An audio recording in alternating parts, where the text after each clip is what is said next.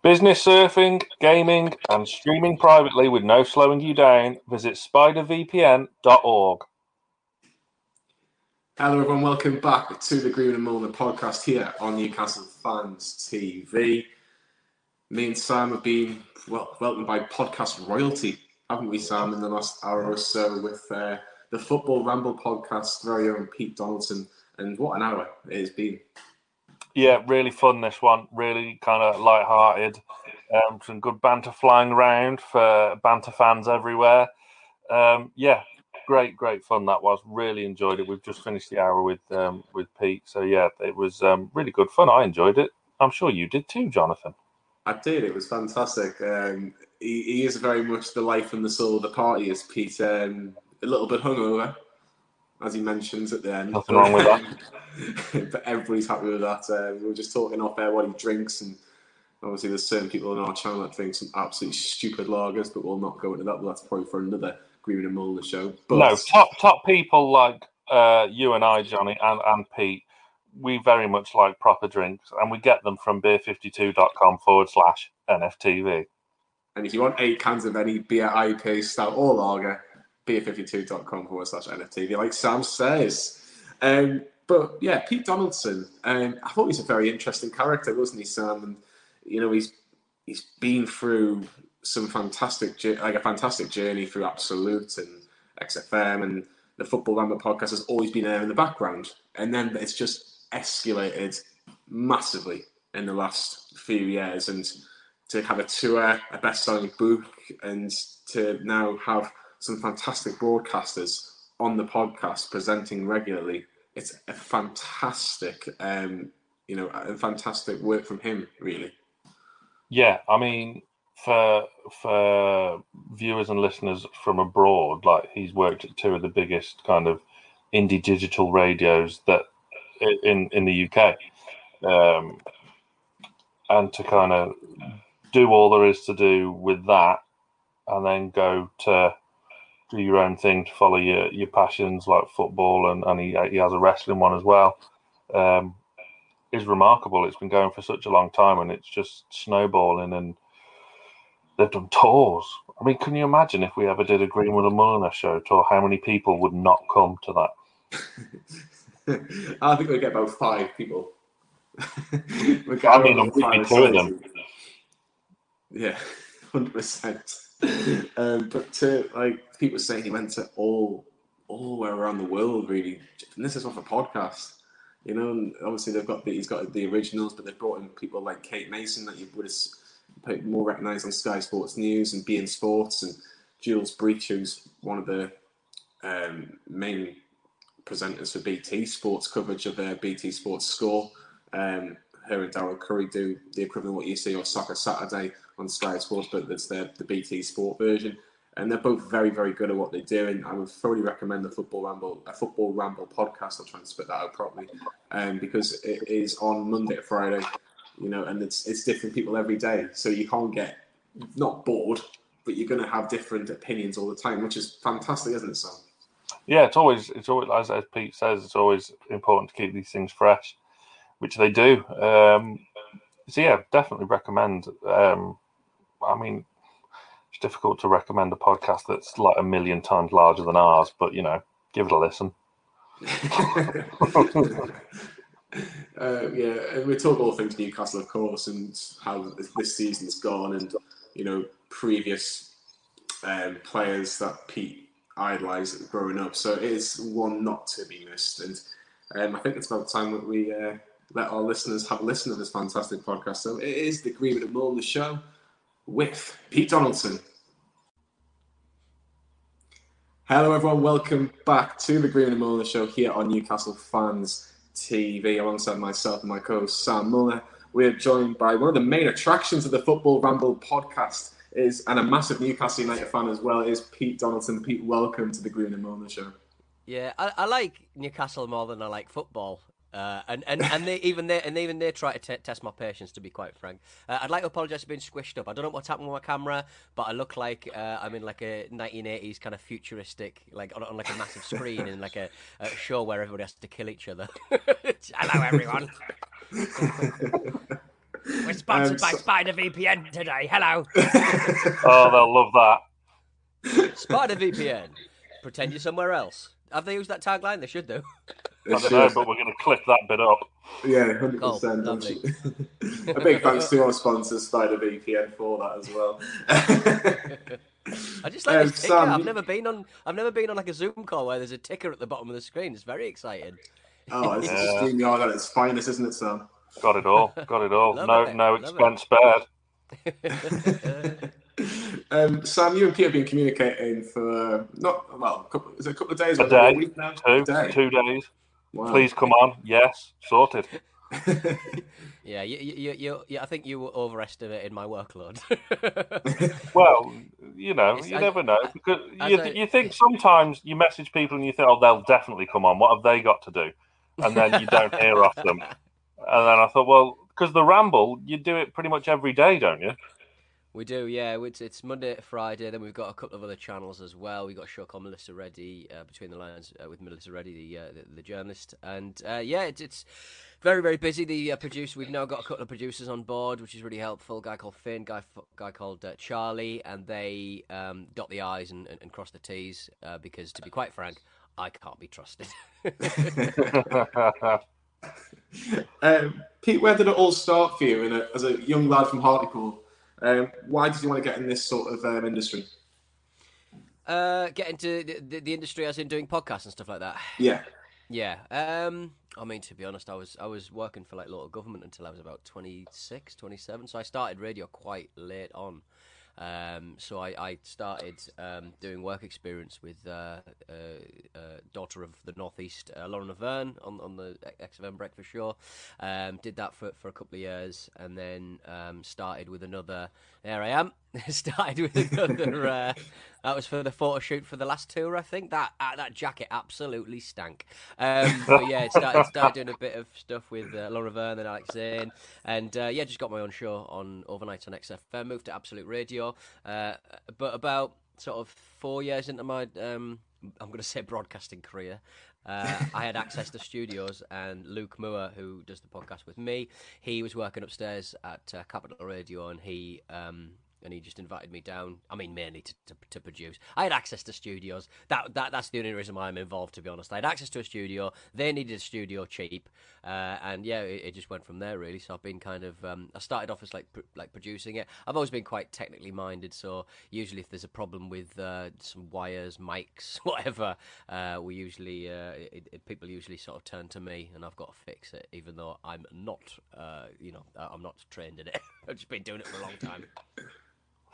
Was it always the plan to kind of dive straight into podcasting and where your interests mainly lay, or do you still have that passion? Do you kind of miss Absolute Radio, or is it now a relief you don't have to intersperse what you say with Traffic and Travel and the Jerry Cinnamon track?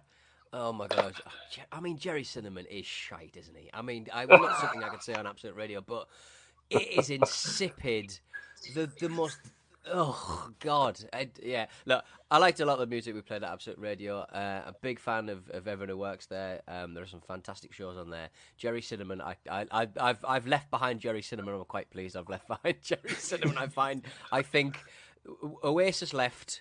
And it left this massive power vacuum, which meant bands like Kasabian were able to sort of call themselves the biggest rock and roll band in the UK, and then they disappeared for obvious fucking reasons. And excuse my language. And he and obviously people like Jerry Cinnamon think they can do that and get to number one. Do that and get to number one. I mean, good Lord. With Jerry Cinnamon, I think if you've heard one song, you've pretty much heard them all. Thing is, though. Lovely fella. I've interviewed him a couple of times. Absolutely lovely fella. But I don't like his music that much. But yeah, I sort of made the decision about a year and a half ago, to sort of just concentrate on the company Stakhanov full time, because, to be quite frank, it needed it, even pre lockdown, pre-COVID, all that stuff.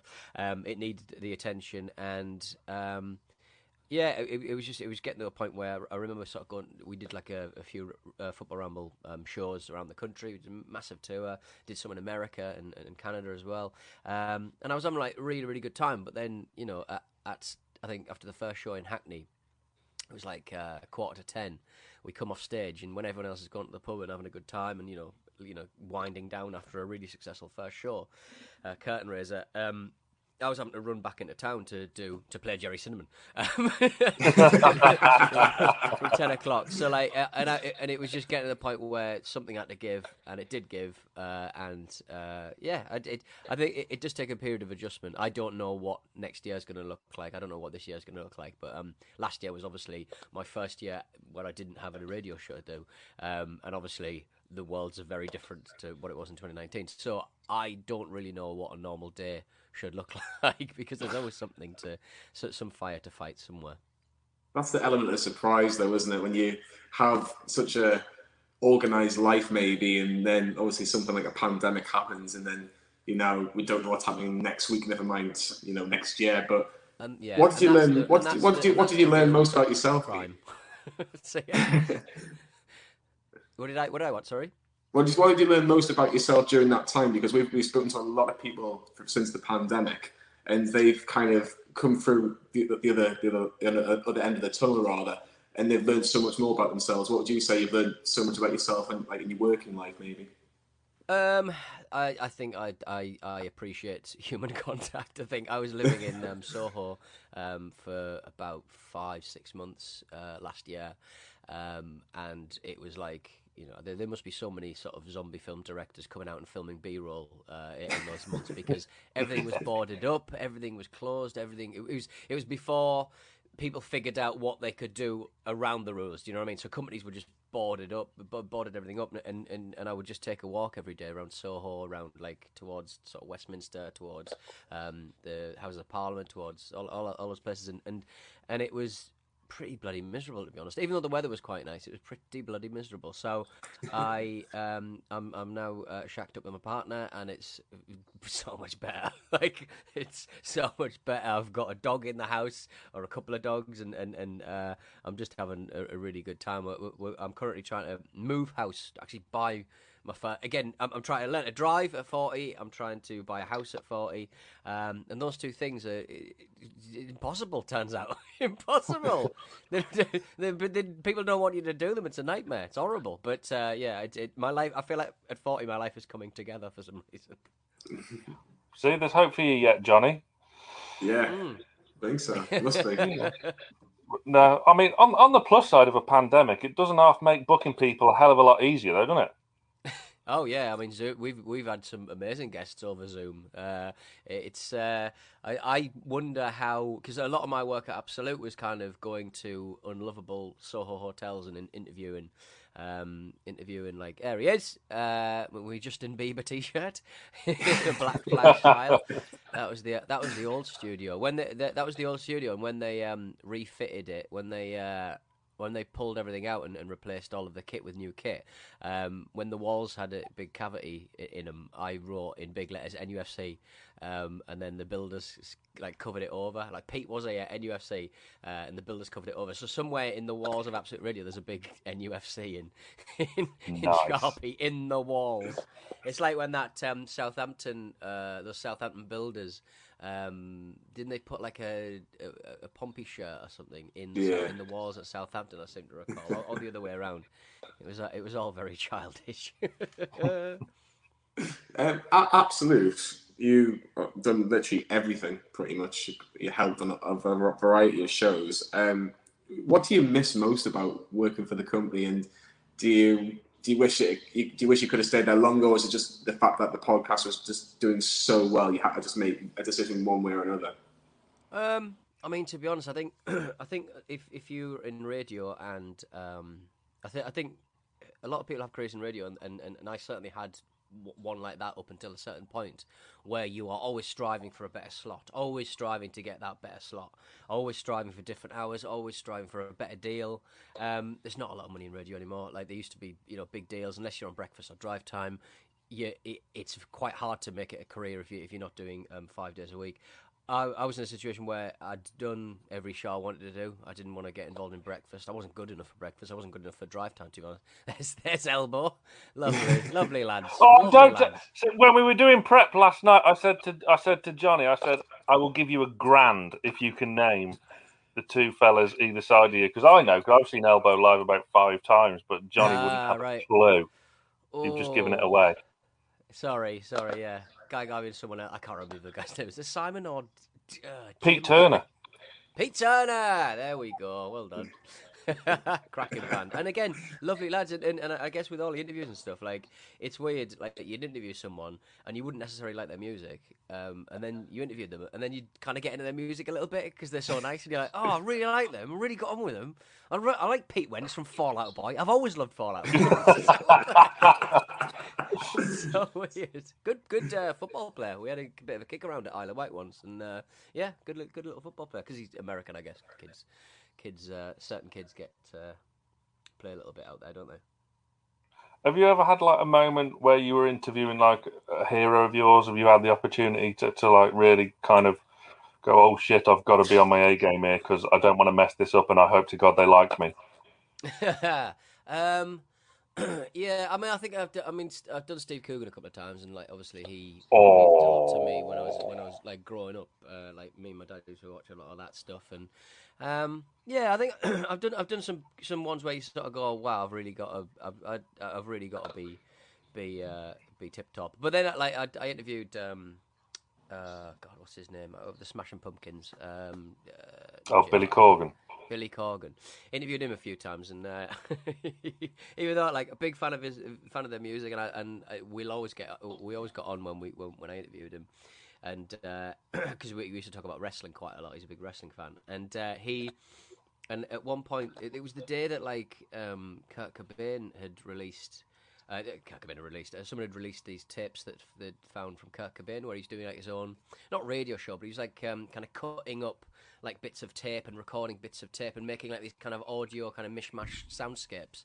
And and Billy Corgan was going, how like talking to me and my co-host Sarah, sort of saying, I used to, when I was a kid, I used to sort of chop up bits of like radio and stuff and make these soundscapes. I went, oh, they just found Kurt Cobain stuff doing that. Like they just found it today.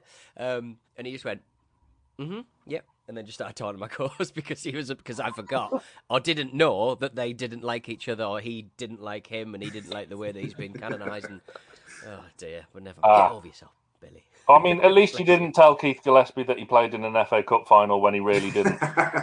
Really? The one person who would know. Why didn't he play in the cup finals? He was injured, and was replaced on the right wing by Warren Barton, who I'd interviewed the week before. And as soon as I said, I knew he didn't play in the FA Cup final, but we were getting along so well. For some reason, them words just slipped out my mouth. And then he said it was the lowest point of his career. So I was like, oh, cheers. Oh no, that's all right. I think it was the lowest in Sam's career at that point as well. But he's recovered quite well. The Football Ramble podcast, Pete. Where did it originate from? Because it's just accelerated so much over the last 10, nearly 15 years, hasn't it? Sorry, where did it start? Sorry, my headphones are terrible. Yeah, it just started in Luke and Marcus's kitchen. Did a few shows there. They managed to find a little bit of studio space in at some kind of like BBC Kent studio or something, BBC Essex or something, or Home Counties. And then moved to where I was at XFM down in the old Choice FM Capital Extra Studios. Then went back to my kitchen, then went back to my bedroom in Highgate, and then we're now in Highbury. And yeah, it's one of those shows that we never really plateaued. We always added listeners, always kind of widen out, and you can sort of see from the kind of live shows that's kind of like a visceral kind of sort of demonstration about how popular the show is. Compared to like 5 years ago when we started doing live shows 6 years ago, it's just been getting more and more and more popular. And we've done shows in Oslo, Norway. We've done shows in like Chicago, New York, and and places like that. And it's just gone from strength to strength, really. I think we've been going a very, very long time. But luckily, there's always something to bloody talk about, isn't there? And we've not fallen out yet. So, and this season we added some really, really capable and fun, more importantly, broadcasters to the pylon. So now it makes it. It's really freshened it up, really. Made it sound so much more different and so much more fun rather than us just recycling the same old touchstones here and there. Even though people seem to enjoy the touchstones quite a lot. I mean, you say you've not fallen out yet, but with Newcastle United being as they are over the past decade and more now, you must come in for a bit of flack because we're so rubbish at the moment, and with our wonderful owner and our manager who's fortunately found his dog courtesy of Twitter. Are there some days where you just think when Newcastle hit the news and you're just like, oh, I cannot be bothered? No, man, that's when I shine. How do you think the true Geordie got his following, for crying out loud? Just getting angry about stuff. No, I think with Newcastle, the thing that annoys me about my co-hosts is specifically the OGs, the original four, Marcus, Jim, and Luke. They do have a tendency to do that kind of talk sporty, kind of Sky Sportsy, kind of Rio Ferdinand. I'm a friend of Mike Ashley. Newcastle are doing all right, really. La la la la. And so I have to, and they know they're being silly. They know they're just trying to annoy me. And they always get a rise out of me, and so it's quite cathartic, really. It's quite, you can get a little angry about the things they're saying about Brucey doing an all right job when he isn't, and you just go from there. Really, I get a kick out of slagging off Newcastle. They are.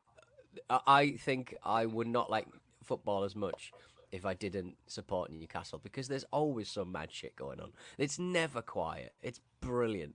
It's terrible and brilliant. I'm sure you agree. Yeah, 100%. Obviously, you're living in London or maybe just on the outskirts, I don't know exactly, but it seems like whenever somebody talks about football and talks about Newcastle and they're from London, they just don't get it. Do you have to try and explain what it's all about in the Northeast? I think I think having never lived in Newcastle and only visiting kind of infrequently, I've got a few sort of Geordie mates who we got the football with, and yeah, as an outsider, I can't speak for what it's like to be a Newcastle resident, Newcastle supporter.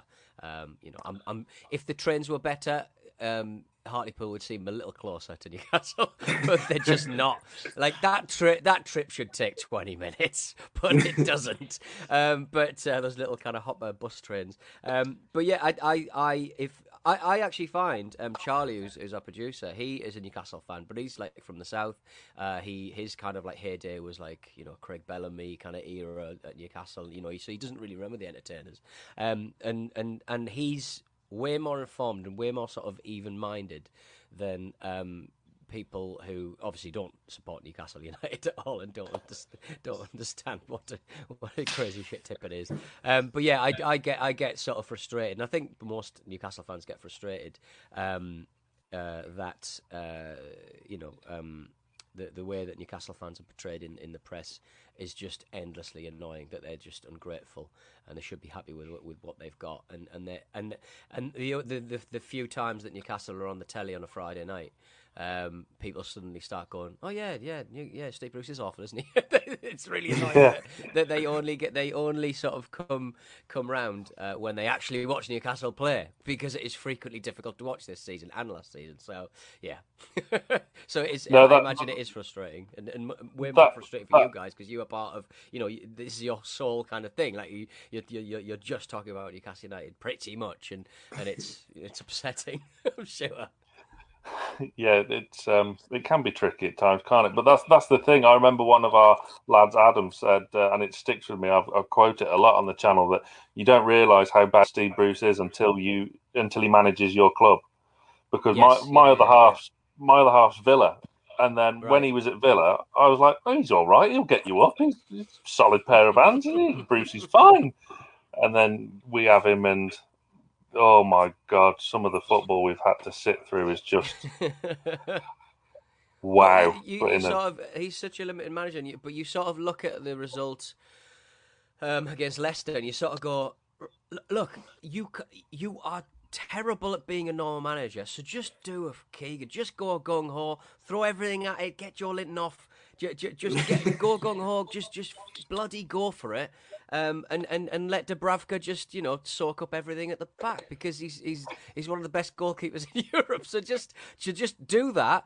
Be more swashbuckling, because you clearly have no other setting. You can't be a defensive manager. You've proved that you are. You play players out of position all of the time. It's just I don't know how he managed to kind of like get the job, retain the job, and he'll probably have it next season. Anyway, he's just come out this morning and said that he intends to be manager next season. Obviously, there's an arbitration case. I mean, I intend to be a millionaire, but I mean, we can all intend. I think everybody does, don't they? But I was just going to say, Pete, where are the first memories of supporting Newcastle? Why Newcastle? I think I was at the time. I sort of joined football very, very late. My first kind of my first World Cup was World Cup '94. I wasn't interested in football before then. In fact, I actively disliked it.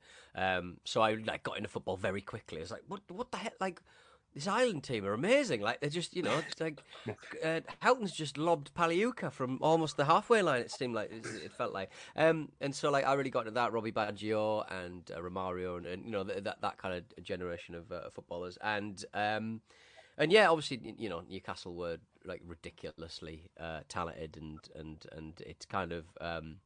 I think it would be fair to say that it was the last time the North East seemed important.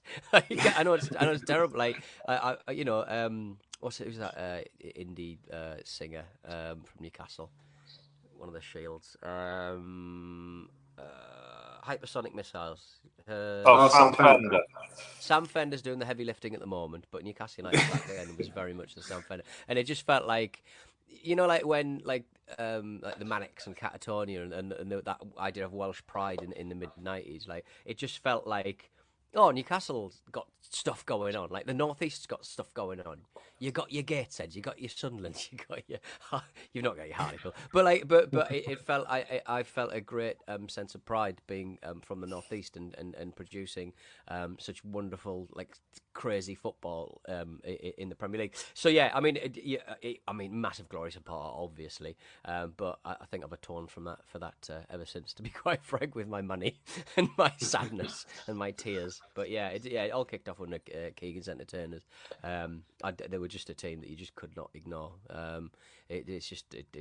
was a fan of. I used to go and watch Hartlepool, but whenever I could, I would be up to watch Newcastle play. My first match was 1-0 win against Villa. Les Ferdinand header, beat Beardsley swinging it in from the right, and I think that match was really sort of stuck in the old noggin, because I'd never seen that amount of people before. Like, when you sort of see like what would it be, 42,000 people in a place, and you're like, this is ridiculous. I have to do this more and more. And yeah, it's been Newcastle ever since, really.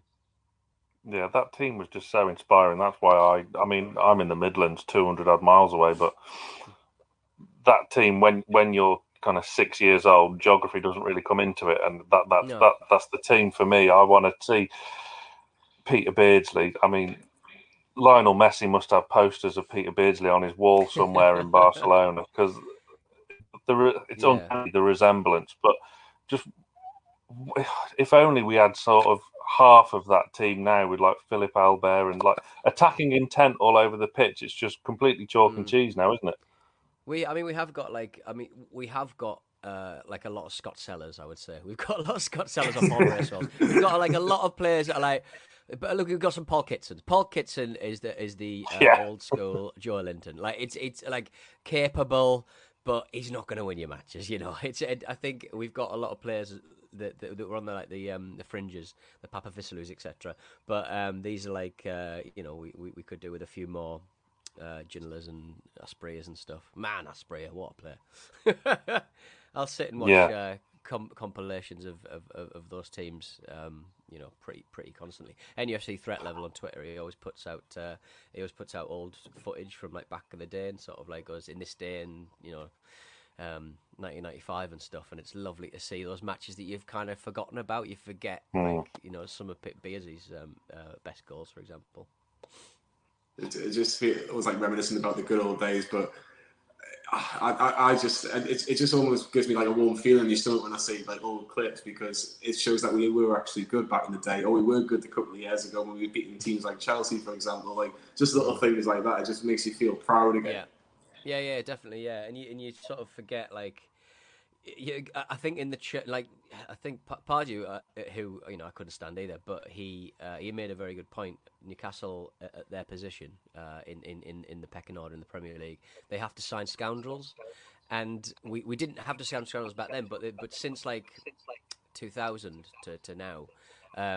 There's been a good churn of like proper scoundrels, and you kind of forget who played for Newcastle. Like, I think it was Gooch's birthday yesterday or today on NUFC.com, and I forgot. Like, I really liked the Gooch.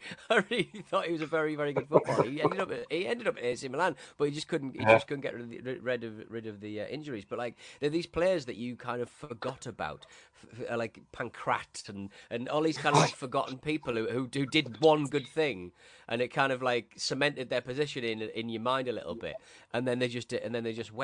Like Kennedy from a couple of seasons ago, he was unplayable at times, and then he got a longer contract, and then he just didn't do anything. I can't remember where he is now, but he was a real kind of missed opportunity, lost talent for me.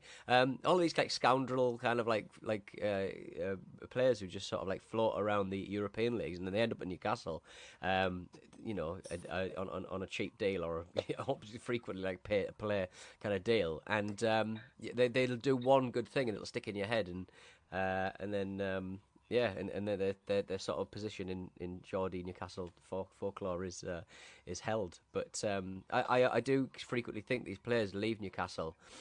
You look at someone like Olivier Bernard, who was constantly angling to leave, constantly angling for a deal away, and then he realised how good he had it at Newcastle and came back. I think he still lives in the area. I think he coaches football up there, doesn't he? Had him on the show. These players forget that playing for Newcastle is actually quite a laugh. So I would recommend any footballer to come and play for Newcastle, because it's silly. There'll always be something to do. I think as well with us, as a fan base, we always like that player, as you say, a scoundrel, but we always like someone who's completely batshit crazy as well. Like your Espriits, Ketspire, and at the moment, we've got Alan St. Maximin. What do you make of him? He's very good value on Twitter, isn't he? He's getting upset a couple of days ago about commentators being unable to pronounce his name, and the Willy. He's constantly he's obsessed with the Willy copter. It's so funny, but it is that kind of thing. It's like I love watching him, and there must be so many clubs sort of circling to see him, because that guy is money. He's great to watch. He's the ultimate kind of YouTubey footballer that will sell shirts, that will sell whatever you throw at him, and you get the feeling that at Newcastle he's probably not getting paid what he would elsewhere. So I hope we all hold on to him, because we need those bright sparks in dark seasons. We need someone to like hang your hat on a little bit and sort of go, oh, this guy might get us something. This guy's good to watch. This guy looks like he's playing with a smile on his face. So yeah, I hope we can hold on to him. But he's such a fun character. Right, he definitely is, and hopefully we do keep a hold of him, because we desperately need to. Just taking it back onto the podcast there, Pete. It just seems very fun. It just seems like you're all trying to take the mick out of each other, a lot of banter flowing, and it seems like you're enjoying what you're doing. It just seems like a group of mates who just seem to enjoy talking about football, regardless if it's Newcastle, Man City, Rochdale, whoever. You're going to talk about it and you're going to have a laugh about it. Is that the general consensus of it? Yeah, definitely. I think we put together a running order the night before Charlie does these days, but he just writes down the subjects and stuff, and there's always There's always something. There's me and me Shaka's laptop. There's Love that always shirt. something that. There's always something silly to talk about. It doesn't matter what match we're covering, and I like the tropes that kind of run and run and run. You know, like the Sven, like the Marcus's obsession with Sven-Göran Eriksson, Vish constantly getting bullied by Jules. It's really and for someone like Jules and Kate. And probably Andy Brassel, to be honest, as well. Like those guys have very sort of straight, normal jobs. You know what I mean? They're either presenters and they can't sort of let their hair down massively because they're on television. Or it's pacier. You need to read autocue. You need to sort of present yourself in a certain way. And it's just nice to hear them sort of let their hair down a little bit. I love working with Brassel. Like, trying to make Brassel laugh is if I manage to make Brassel laugh, it genuinely feeds me for the next 3 weeks. I love it. I mean, yeah, I think you're spot on about because the first time I heard Kate Mason swear on the podcast, I was like, she can't say that. She's Sky Sports News. I know, right? But it's good to see that different side of someone, like, and having these like ongoing running arguments. Mine and Johnny's is the right back situation at Newcastle. Right, okay. Now, we agree in a sense that all of our right backs are absolutely useless.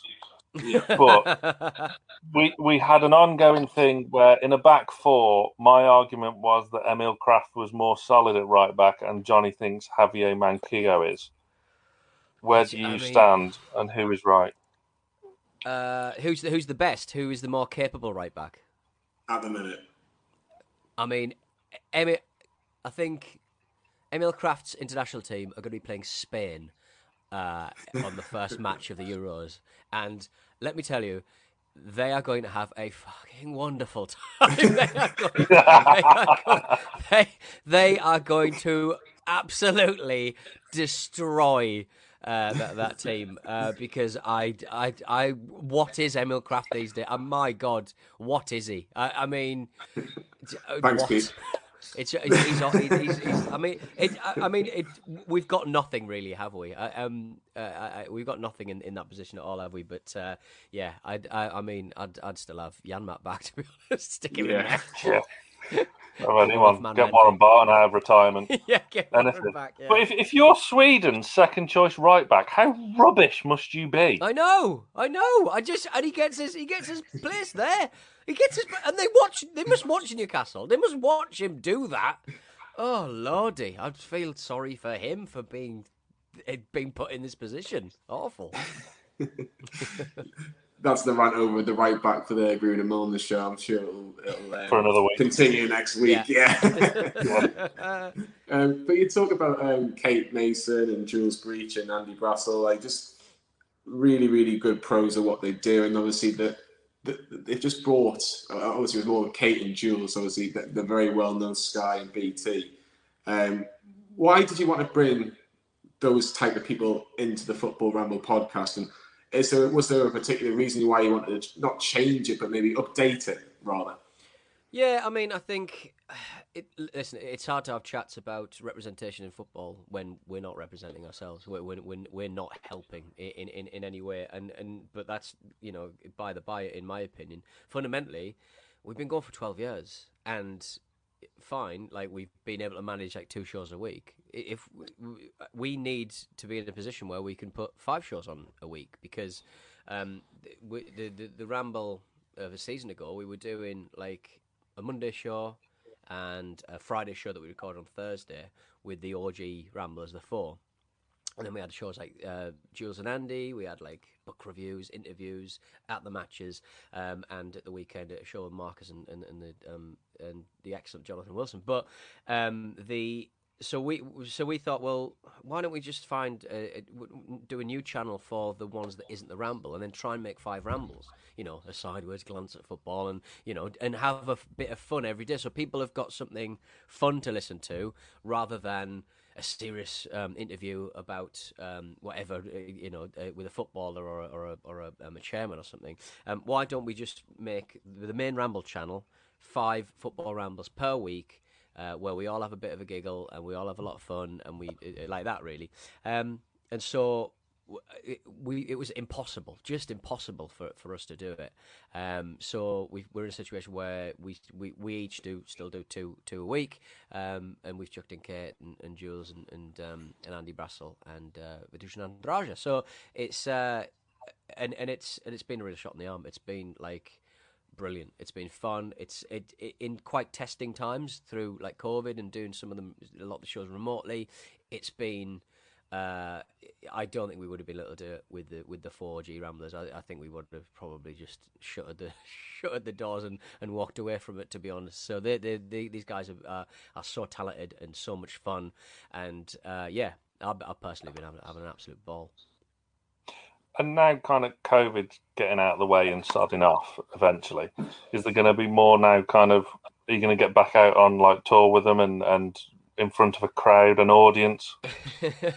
No plans as of yet, to be honest. But I certainly wouldn't discount it. I had a hell of a good time on tour. We were the Newcastle show was a real highlight, actually. I found in the bowels of I can't remember which theatre we were at, but in the bowels I found like a trapdoor into the stage.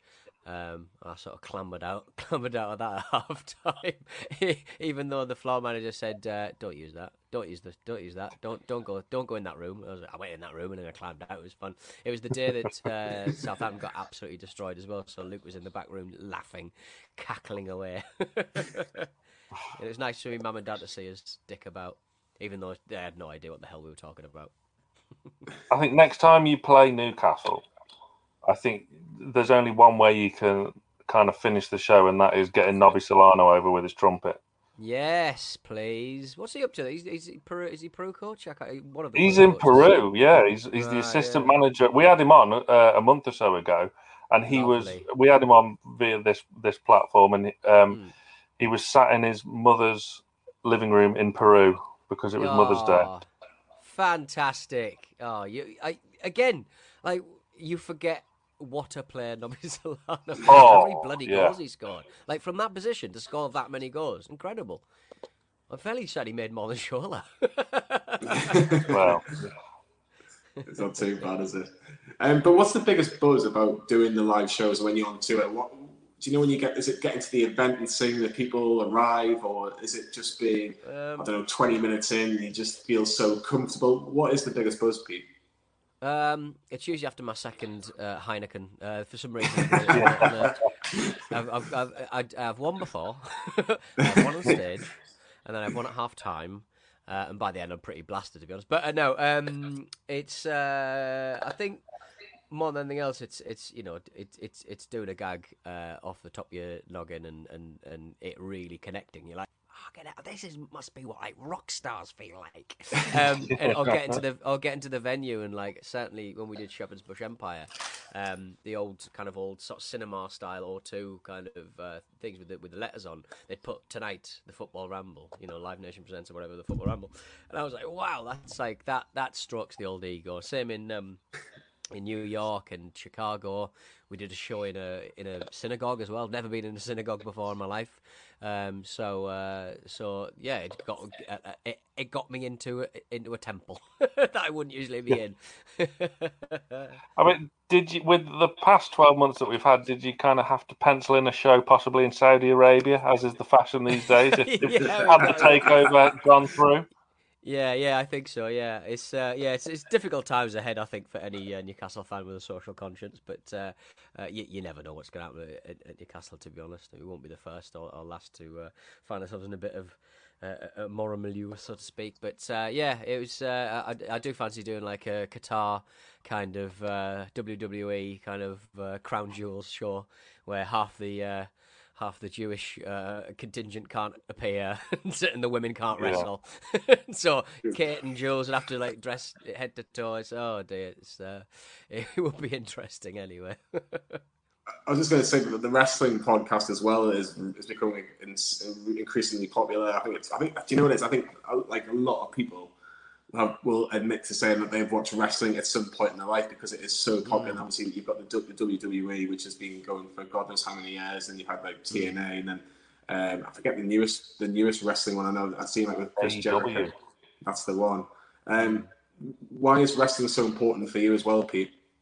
To be honest, I mean, like we started Stakhanov about 3 years ago as a company to basically produce the Football Ramble, but also to look at different things that we could do. And so I started a podcast with a YouTuber that I enjoy, to Bron Japan, and my mate Mark, who we've wanted to sort of do stuff for quite a while. I used to work with him on the Alex and Breakfast Show on XFM, and he is one of the funniest men. He's a comedy writer. He's a writer.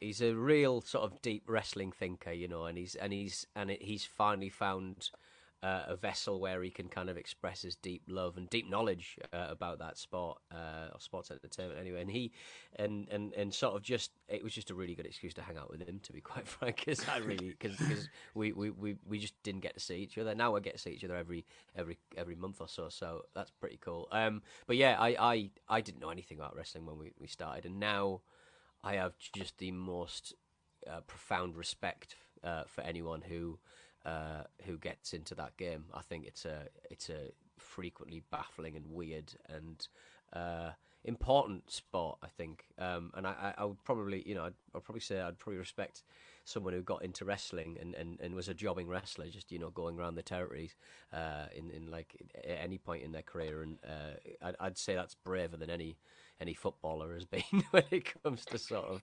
travelling and stepping outside their comfort zone. It's incredible. It is. It's so unique because you wouldn't in football have a 60-year-old superstar from the 80s come in just to play a game.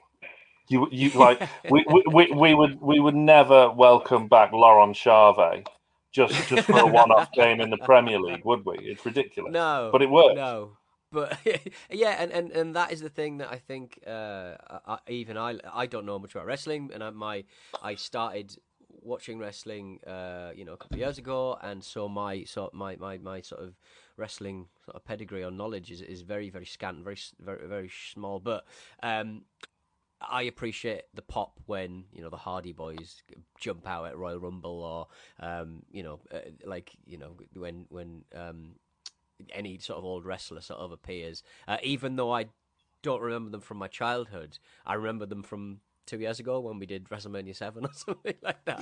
It's incredible. I think they have a real. I think wrestling fans have a real profound respect for their the people that put their bodies on the line for their entertainment back in the day, and I think you can see that it's a very unique kind of adulation, a very unique kind of adoration that a wrestler experiences over someone like another sports star.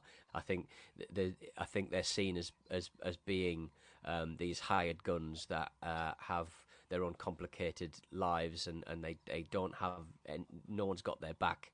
It's a very uncaring, thoughtless discipline, and the companies that operate in that sphere are very they don't provide much support to their charges, and so they are on their own. And I think wrestling fans really respect anyone who chooses that lifestyle, because it's not for everyone. Yeah, well, like for myself, I was a big WWE fan when I was growing up, and you watch documentaries now, and obviously they're away for pretty much, I think, 265 days of the year. So like they only get about 100 days off a year, and that, like, when you look at it, that's like only a couple of days off a month, and that's a lot. I mean, apart from your Andres and your Hulk Hogan's, like and even them, they would be on it as well. To be fair, like they you do your WrestleMania, you're in front of 100,000 people in an arena, winning the title or whatever, and then you're shoved in a minivan and sent to Kansas to do a house show. It's like the very next day, the very next afternoon, really. So it's like the amount of like wrestlers who die in cars because they're just always on the road. The amount of wrestlers that live a very, very strange life that obviously shortens it considerably, because most of them die in their 40s, sadly. Yeah, it's a real shame. It's a real shame. Go on, Sam. No, I've got it in my head now that I think the Premier League are missing a trick, and we should allow one legend substitution per game. Oh, so yeah, like definitely. If like I want to see John Beresford come on for the last 10 minutes just to see a game out, something like that. just I like hear the crowd, and the crowd can't know about which legend it's going to be. So some days it might be Darren Peacock, other days you might strike gold and it'll be Tino just coming out cartwheeling onto the pitch. Yeah, lovely. It's like Lionel Perez comes out. Oh no, we're already 1-0 up, mate. Yeah. If Lionel Perez did that, I think there would be a mass walkout at St James's Park. I would like the idea of like each footballer having their own music though, like kind of the music hits and you're like, oh my god. Yeah. I think the closest thing to the music is what Arsenal have been doing occasionally at half time or just at the end, like this, the beginning of the second half when the players come out. There seems to be an iconic wrestling theme tune. Like I think they had. I'm trying to think who they had recently. I'm sure they had like Kurt Angle's theme tune and Triple H's theme tune. Just to like, I don't know, just otherwise there's no atmosphere in the ground because there's no fans. Yeah, it just sounds amazing. That's the thing about Arsenal. They're just like they're just a nostalgia club now. They're just their whole kind of raison d'être is to remember the old times. Do you remember this kit? Do you remember the 80s when life was simpler? It is that kind of thing. They are a bit of a nostalgia kind of club just designed to sell drip. Yeah. We're not. Remember the entertainers. Anyway, yeah. But no, that's the thing. I mean, like Arsenal, these teams like Man United now protesting against their owners. What do you make of that? Because I mean, we've been doing that for years. Oh yeah, no, but when we do it, it's we're being ungrateful. Well, you know, what else do you want as Newcastle? You know, you're not going to be winning the Champions League every year, right? Yeah, would you? Like, yeah, fine. Yeah, no, exactly. It is stark the respect that some in the football media have for Man United fans throwing a bottle of fucking dark fruits at a bus. The respect they have for that, but when Newcastle United get a few flags out, it's disrespectful. Yeah, that grinds my gears. Where do you want to see the Football Ramble podcast go to now, Pete? Because obviously you've got the 5 shows now. Are you looking to say when we can kind of be a bit more normal, to go back to doing live shows? Obviously you've got a best-selling book as well. Just to add on to the list of many things you've done. I'm not sure about best-selling, but all of the copies sold. We didn't print many. Hey, we sold them all. That's all right. None needed to be pulped. I've got my notes. It was a best-selling book, so I'm going to go with it. That's fine. The best part of like selling that book is that we did a tour off the back of it, and we would and people would buy books at the show, and we'd sit and we'd sign them. And we, you know, it was me, Marcus, Jim, and Luke, and we were all in a row. But after a few beers, it just descended to me writing like Marcus is a bell end. And getting down the end of the queue, and Marcus going, Peter! And we were just sort of like squabbling and like trying to point score by like trying to draw the most awful picture of Jim or Marcus. So it just descended into absolute lunacy. But yeah, I think I'd like to see us sort of expand a little bit into America. Our American figures are good, but I think they could be better. I think more people could know about the Football Ramble. The trouble with podcasts is like it's all very word of mouth. It's still very word of mouth. There's no one way of doing marketing. There's no one way of getting news about a podcast out there. So it's incumbent on us to sort of come up with new ways of getting the message out there and getting people to listen, because we do feel there is a huge market for daft football podcast shows that don't take themselves too seriously, and I think a lot of the stuff over the pond and pretty, in every other territory, to be honest, are very kind of ESPN, very serious, very just, you know, facts, figures, and you know, a bit of hyperbole, but I think, you know, the Ramble back in the day was described as 4 men who love the. It was either 4 men who love the game they hate or hate the game they love, and I think that's always been the motto for me. It's always been football is ridiculous and stupid and it shouldn't be taken seriously.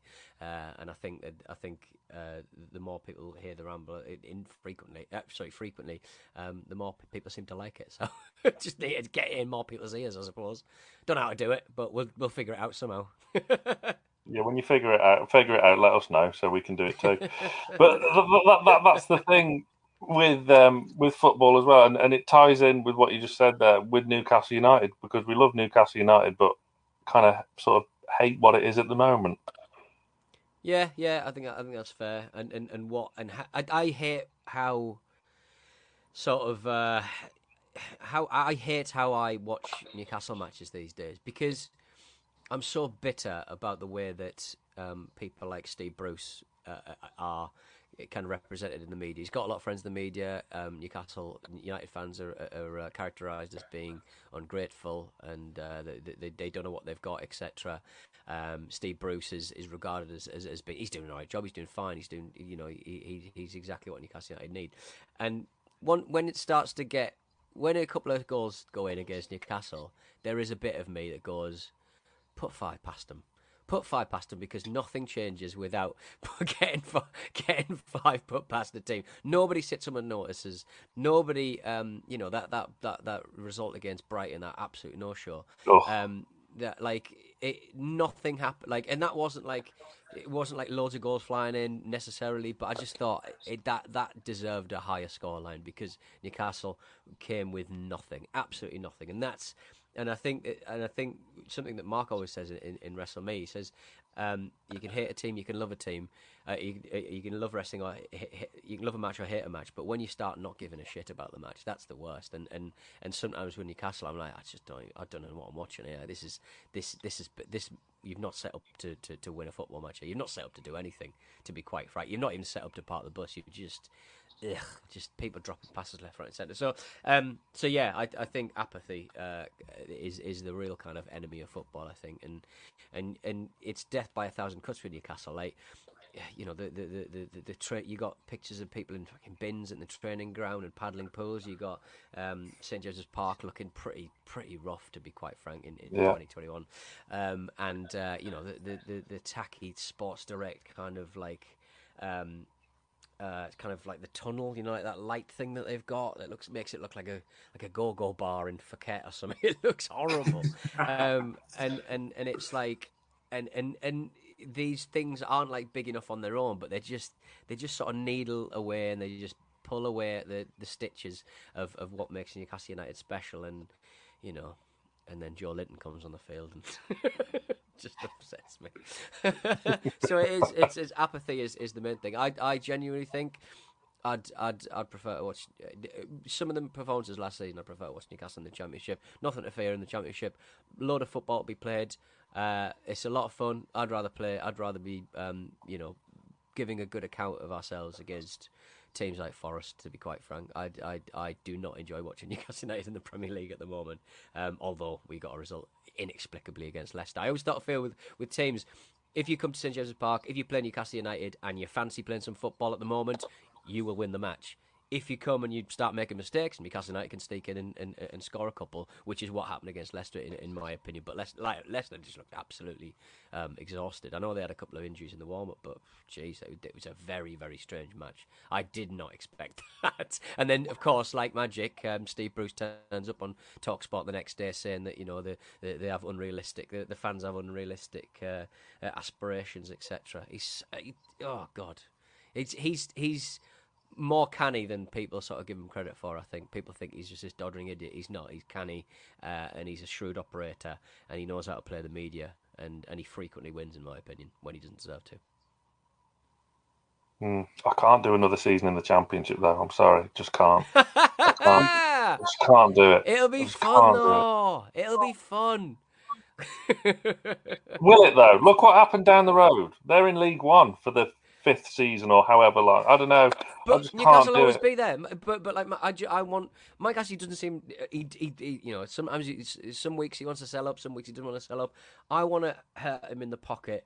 I don't want to hurt him in the pocketbook. I want him down in League One. Newcastle are always going to be there. Newcastle are always going to be there. I guess as footballers, as football fans, you want to see your team play against the best in the world. But I mean, this season, I don't think the Premier League's been the best in the world at all, so I prefer the Championship for my money.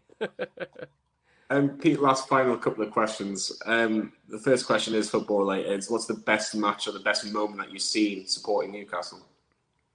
Don't say a game from the Championship. No, it was against Chelsea. And it was when where was I can't remember which stand I was in, but when Papi Cisse scored that worldie against Chelsea, I was sat in the home stand sitting on my hands, so I couldn't celebrate. But seeing that goal go in was just absolutely insane. It was just madness. Like he picked up the ball, it's sort of bouncing around a little bit. He just leathered it. It was like, well, did he even leather it? He sort of stroked it home, and it sort of looped over Petr Cech, wasn't it? It was just astounding goal. Like even Didier Drogba was like, "What the fuck was that?" Apologies. And I was obviously in the I was in the home end, and like Chelsea fans. Stamford Bridge is not a nice place to be at the best of times, but it was that was very difficult for me to pretend I wasn't a Newcastle fan at that point, because it's very rare you get to see a goal like that scored live, I suppose. And finally, for yourself, Pete, just your general career, what do you want from your career now? Obviously, you've had such a successful career up to this day. I'll take what that. do you want? what would you be happy with? I think certainly with radio, I did everything I could possibly do. To be honest, I just want to be happy. I think I don't really have that much ambition anymore. I want me and my partner, and I want my family to be happy. And I think that's it. I might sound like an old bloke, but maybe 10 or 40 is tell me that way. You just want everyone to be healthy, everyone to be happy. Because if you don't have that, it's pretty bloody miserable. So I have no career aspirations. I'd like to do more video game stuff. I'd like to play more video games. That's all I've got. I'd like to play more video games. Maybe I'll start a Twitch channel. Sit in a bath in a bikini. And you'll get a few subscribers out of that, I'm sure. Pete, it has been an absolute pleasure having you on for the last hour or so, talking all things radio, football, podcast. It has been absolutely brilliant. Thank you so much for coming on. Yeah, sorry. I was a little bit.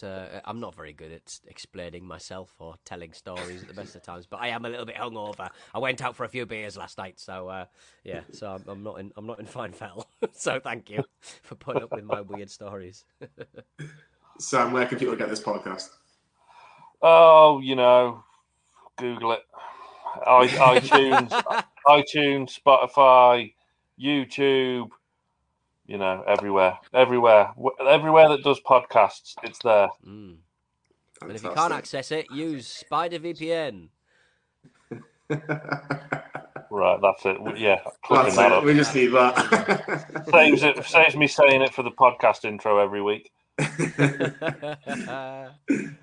For myself, Sam Milner, and the Football Ramble podcast, what do you want to call himself?